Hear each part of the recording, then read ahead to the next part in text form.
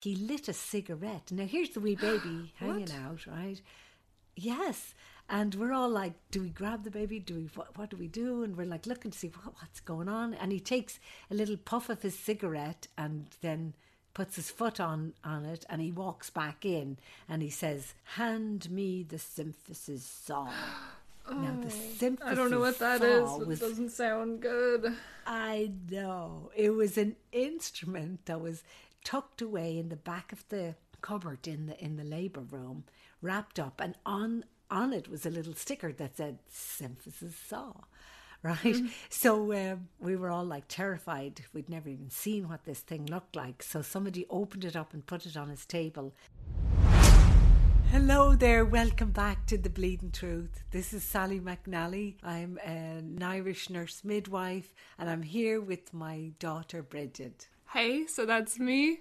Welcome back to The Bleeding Truth. If you haven't listened to any of our previous podcasts, this is basically Sally's platform to tell her wild stories from the labor room. She's worked in different places all around the world, such as Saudi Arabia, Ireland, Alaska, and now the US. And she does have some really wild stories to share from that, but also some personal crazy stories that, I haven't even heard. So I'm excited to hear more things about you, Mom, every time we do these podcasts. And yeah, so tonight, I'm not sure what topic you want to talk about tonight, but give me a little intro on what you want to chat about. Well, somebody stopped me in the corridor the other day and they said that they had been listening to my podcast and they wanted me to talk about BREECH. Being a nurse midwife, I'm trained to deliver babies, right? And that includes BREECH positions. So a breech baby is a baby that's coming bottom down or feet down instead of head down.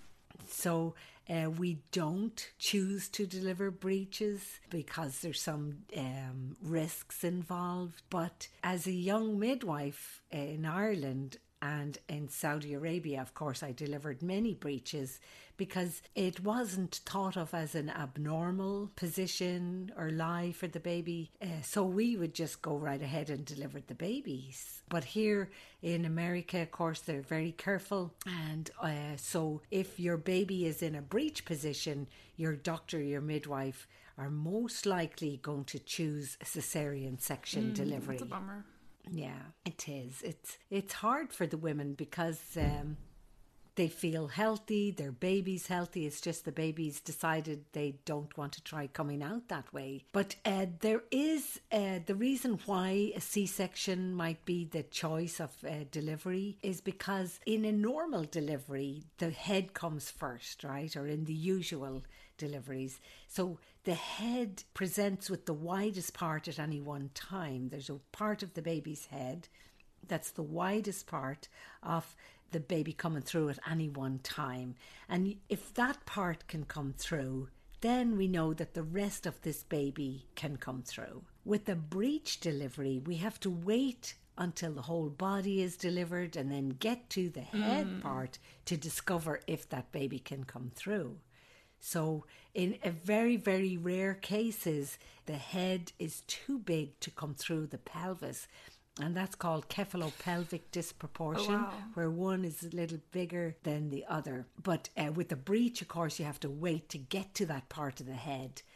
So it can be very dangerous. And I've seen the awful scenario that can come from that, of course, as you can imagine. So does that happen when they're not breech as well? Sometimes the baby's head is just too big to come out? Very rarely, but yes, the answer to that would be yes, that can happen. But the baby's still safe because the baby just didn't come through, and then, over a certain amount of time, the baby's given lots of time and lots of, ways to make the body contract more and positioning and all of that. And then if it definitely won't come through, then of course the baby will be safe during a cesarean section. And that would be the choice. But if you wait for the breech to come through and you get stuck with the head, well, that's a different story. How is that solved? What do you do then? Well, let me tell you the two scenarios that I saw in my own lifetime. The first one, was, I'm going to tell you the worst story first. And that was a young woman who had a breech delivery at home in her tent in the desert. She was a Bedouin. Alrighty, so I'm just hopping in here real quick. Sally sometimes jumps right into those stories. So first off, just wanted to say listener discretion is advised, and in this podcast we are saving the questions until the very end. So stay tuned to hear Sally answer some questions at the end of this podcast. And with that being said, there's also going to be a link in the description if you'd like to ask her a question for a future podcast. We greatly appreciate it, and we'll get back to the story. But this particular lady, she was having like a delivery at home, but it was a breech that got stuck. So the body of the baby came out, but the head, then she couldn't get that out. So it took them like 3 days for some reason, or 2 to 3 days to come to the hospital. And of course, in that time, the poor little baby was dead, and the baby was hanging out, stuck with the head still in. And of course, she was in a very distressed state. She was infected. Her body was swollen. It was a terrible scenario altogether. Yeah. And the obstetrician had to get, if anybody's listening to this and you're pregnant, you might not want to listen, especially if you're breech listener and discretion advised to Sally's stories. Yeah. So they had to get these instruments that were actually little skull crushers. They're like little flat metallic instruments where they slid them in each side of the baby's head and kind of crushed it and then brought it out. Oh my gosh. I know, it was really awful. And poor lady was in a terrible state. And needed to be hospitalised and IV antibiotics, and I know, so sad. But so most breeches will come out, right? That's the thing. And most babies head down will come out. There's just that really tiny percentage that we don't know until you get to that part, either pushing, but it's about usually the head making its way out. So the other scenario that I remember was a delivery at home in Ireland with an old doctor. I'll not give his name, but he was well known in the area where I trained. So how old were you during this stage if you're in Ireland? Oh, well, I was a young pupil midwife, so I was probably like 25, I think, maybe 24. That's my age. Yeah, I was probably about 25, wow. I'm thinking. Yeah, Bridgie. So we were doing deliveries, of course, delivering lots of little Irish babies. Everything was going great. And this day, this baby was breech. And, we were delivering breeches. We were being trained to go out into the world and deliver babies. So we needed to know how to do breeches. And that was many years ago.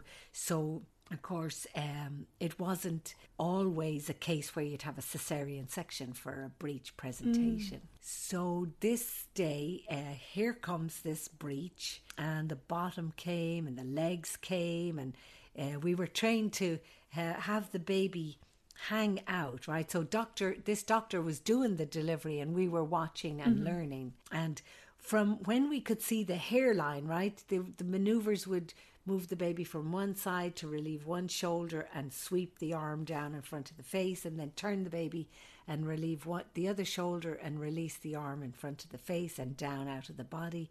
And then the whole baby's body was hanging out. And they used to teach us hands off the breech. So nobody was to touch the baby, and the weight of the baby would pull down and bring the baby into a position that was easy to deliver the head. Just gravity. Gravity, exactly. So that's what was happening, and we could see the little baby making like attempts of breathing movements, and the head was still in there and it wasn't coming, right? So the doctor then started for the next maneuver, which was to lay the baby's body over his arm and put his index finger onto the baby's tongue or lower jaw and pull down to flex the head, and then with the other hand to press the base of the skull forward, and that would make the narrowest part of the baby's head come out. He tried doing that, right, and it didn't work. It didn't come out.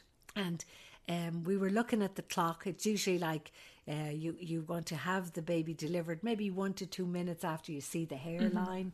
You might pull down a little bit of the cord so that the baby's getting a little oxygen, and you can feel the cord, you can feel it still pulsing, and all of these little parts of the delivery are happening there in front of us, but the baby's not coming out.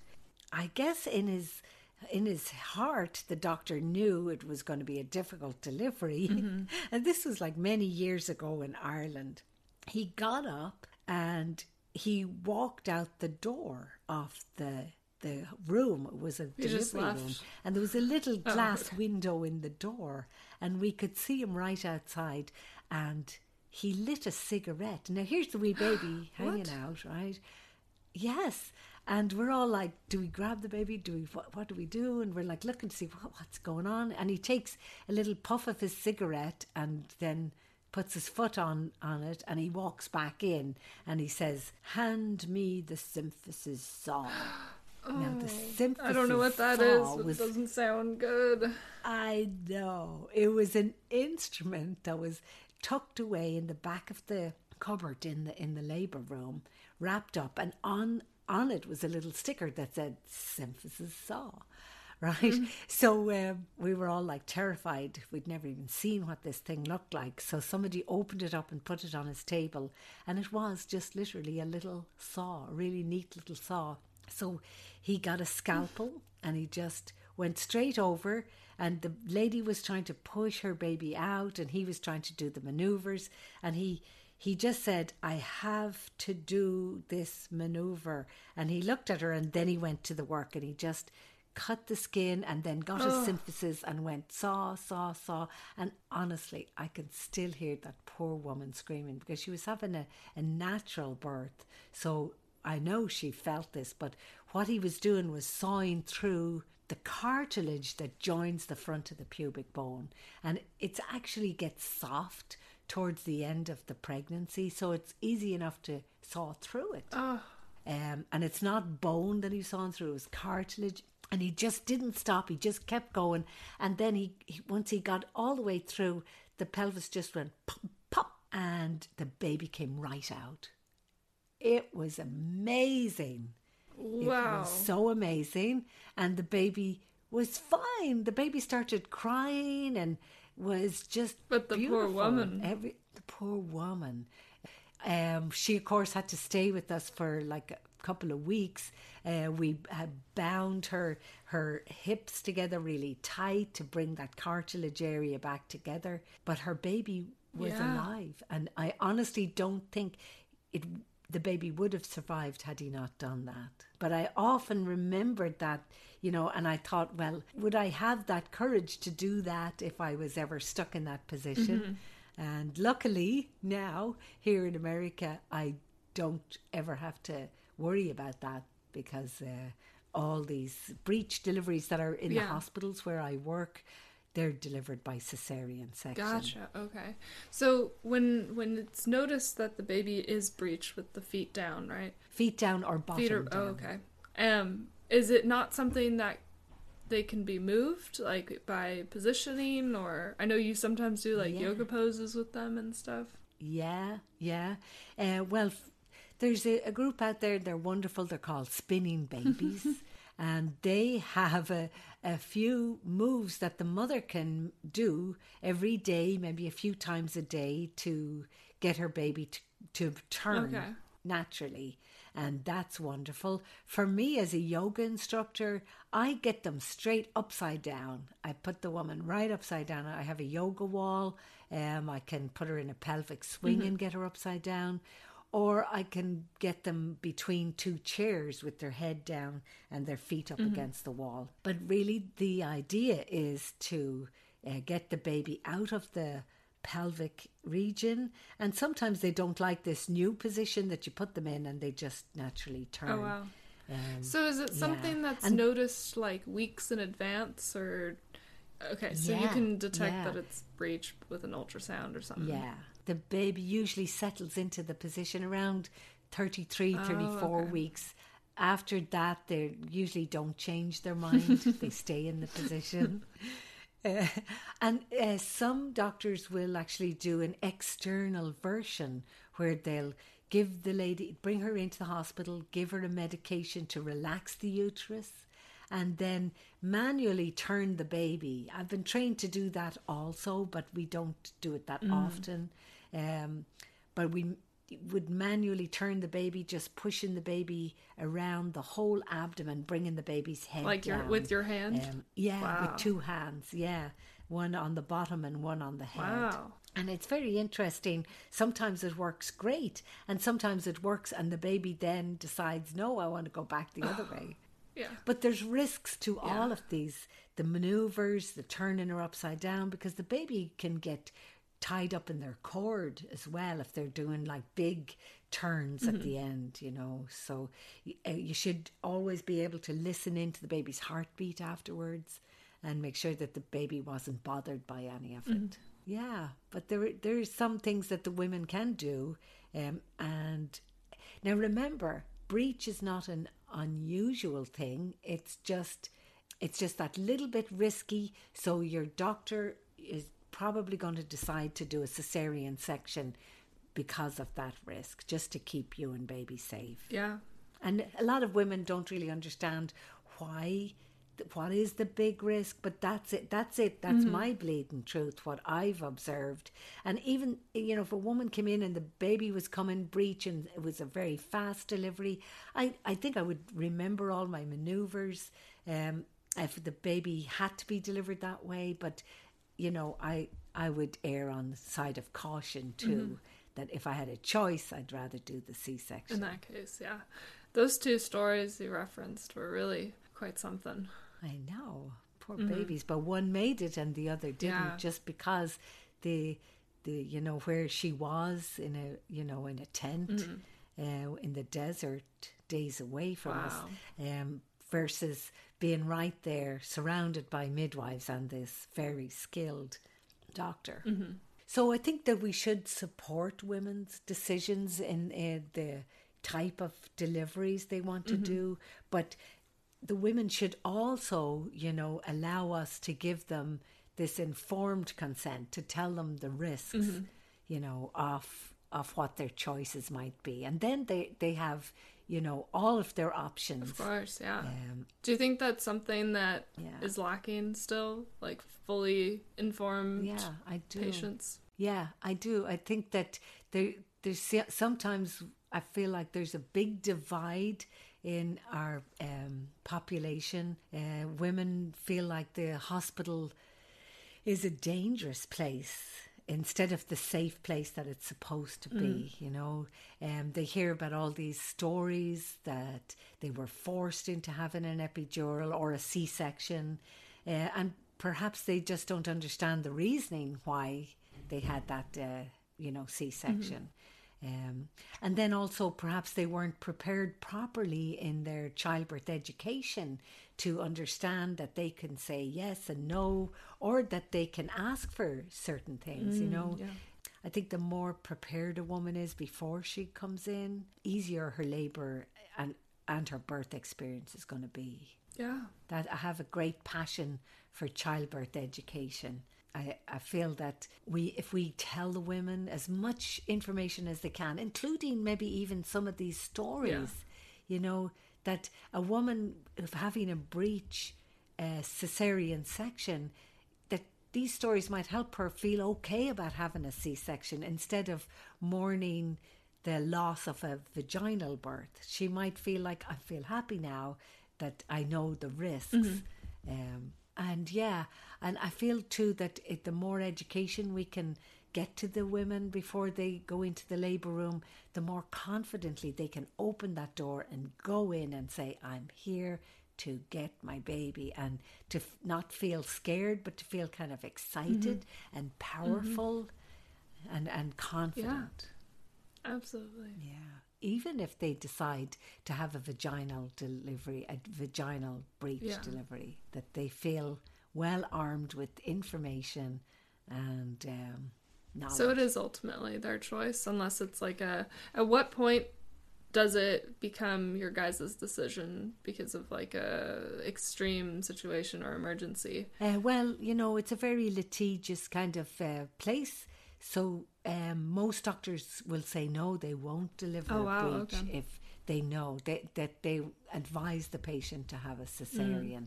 There are a few doctors, of course, that will deliver breeches. Because it's their choice. Wow, yeah, that's interesting. Yeah, and I kind of miss doing them myself, I'll be honest. It was always kind of exciting, but having seen the risks that can happen, I'd rather all babies decide to come head down at this stage. Just send out a memo to all future babies. Yes, please, come on, will you? Please. Maybe they need their informed consent before. Yes. Yeah. But sometimes we think, maybe the baby has a knowledge in there, in the uterus, that they perhaps were head down for a few weeks and they sensed, my head can't get through that pelvis, I'm going to go the other way. I'm going to... Yeah. Yeah, or their cord is short, or there's some little thing that they know they don't want to go that way. Do you think that there's anything that is correlated to just during the pregnancy at that age? You said it was like 30 weeks or something, right? Where they stop turning. Is it, if you kept doing more active things, would that keep the baby moving more? Or... Well, that would be hard to prove, but when you think about it, as the women get more pregnant, sometimes some of them are maybe more inclined to lay down more.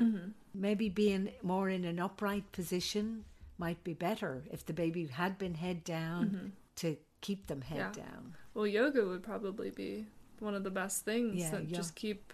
Yoga's great, because it opens up the pelvis, it stretches the pelvic floor. It's really nice for pregnant women. Plus, we get to hold our yoga poses and pretend it's a contraction. So while we're training like that, it's training the mind as well to be okay with the contraction. Gotcha. It's like having a conversation with yourself about the discomfort maybe you feel in your legs when you're holding a pose or something, but you're okay because it's going to end soon and you can breathe and you're in control. So it's hypnosis as well as yoga. Yeah, the breathing, all of it. How about we answer some questions? Oh yes, have you got a question? I've got one for you for this episode. Okay. So this one is from our friend Karina, and hi Karina. She wants to know, what was it like giving birth after witnessing so many? Oh, wow, I just love that question because it's really important to me, actually, because I had seen all of the things I wanted and all of the things I definitely didn't want to happen. Yeah. So I was a natural birther. I knew going in that I did not want, narcotics or an epidural because of what I'd witnessed. What I felt that the ladies who were doing the natural birth seemed to have a more beautiful experience. Not just the beauty of it, but the nature of it, that it really called to me. I had the secret in my mind was I was not going to have pain medication. And that's, if anybody's listening to this and you're thinking you might want to have a natural birth, that's it right there. That's the secret. You go in saying, I am not going to have pain medication. Instead of a maybe. Yeah, it's the maybe that catches you up, because as soon as the contractions start getting stronger, your mind pops in with, hey, remember, you said maybe now. So you sometimes give in to that, whereas if you had said to yourself, definitely no way am I going to have pain medication, then you're more inclined to go all the way. So I knew that secret going in, and I try to teach that to women who come to me and say, I really, really want a natural birth. I always say to them, then really, really don't have pain medication. That's the secret. Mm-hmm. And, also to not fight the labour, to welcome the labour.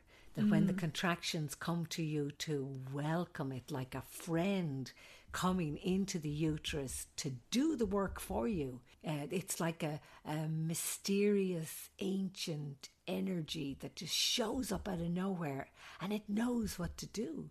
So you have to lay yourself open and ready and accepting, and to really trust Mother Nature's on your side, that what's happening in your body is not, an evil, bad, horrible, dangerous thing, that it's a wonderful opening and a releasing of the best part of you, the best part that you've ever made, this human child.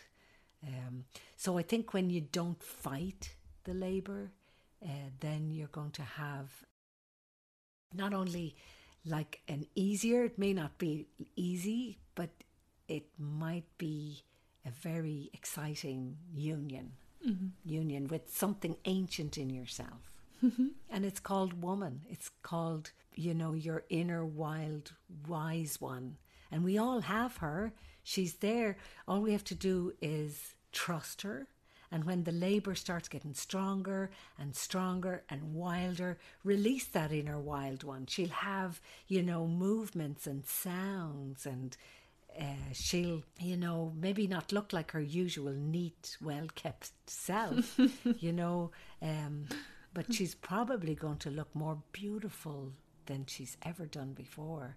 So I do seriously encourage women who have a feeling like that they'd like to be a natural labourer to really go in there thinking, I am a natural labourer. I am, and I can do this. And I did it, and I'm so happy I did that. Oh. It was the most beautiful, most wonderful thing in the world.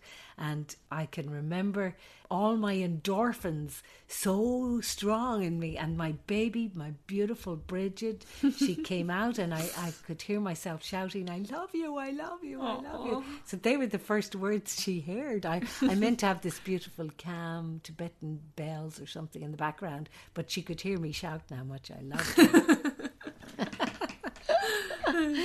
I was so wonderful, and she was so wide awake.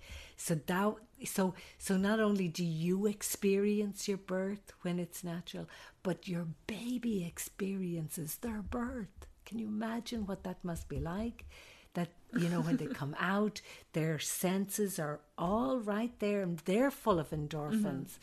And they can hear your voice, they can look into your eyes, they can feel you touching their skin, they can smell your breast milk. It's like the way nature had intended. Now, having said that, having pain medications, there's nothing wrong, of course, for that. And some women, they don't want to experience natural birth. So for you, I would say, go for it, girl. Go get that epidural. Let's get you comfortable, and we'll turn you and make you, into the best positions that are going to bring that baby down. And who cares? It's nobody's business. It's nobody's business, and we'll still have a beautiful birth. We'll still have that beautiful birth, and the baby will still experience their birth, of course. And it'll be just beautiful. Did any nurses try to encourage you to use pain meds while you were there? Well, yes. I guess, I was releasing my inner wild one. And I think I was moaning, because this low groaning moan comes, and rocking. And Penny Simpkins, she's a wise old woman who has this great book out there about labour support. And but she talks about the 3 R's. The 3 R's are rocking or rhythmic motion, and you often see a child rocking themselves to console themselves, and that shows up in labour. A woman often will rock herself. And then relaxation, when she's coping, she's able to relax, maybe during the contraction, but also in between the contractions. And then the third or is that has a ritual, and that ritual, every time she gets a contraction, it might be a type of movement or a sound. Some women tap or click or make sounds with their mouth. So I had that. I remember having that, and that was really interesting. I could remember thinking of Penny Simpkin during contractions. Maybe we'll find that book and link it in the description. Yeah, please. Yeah, that's a great idea. Yeah. So what was your ritual? My ritual was my sounds. I was making oh.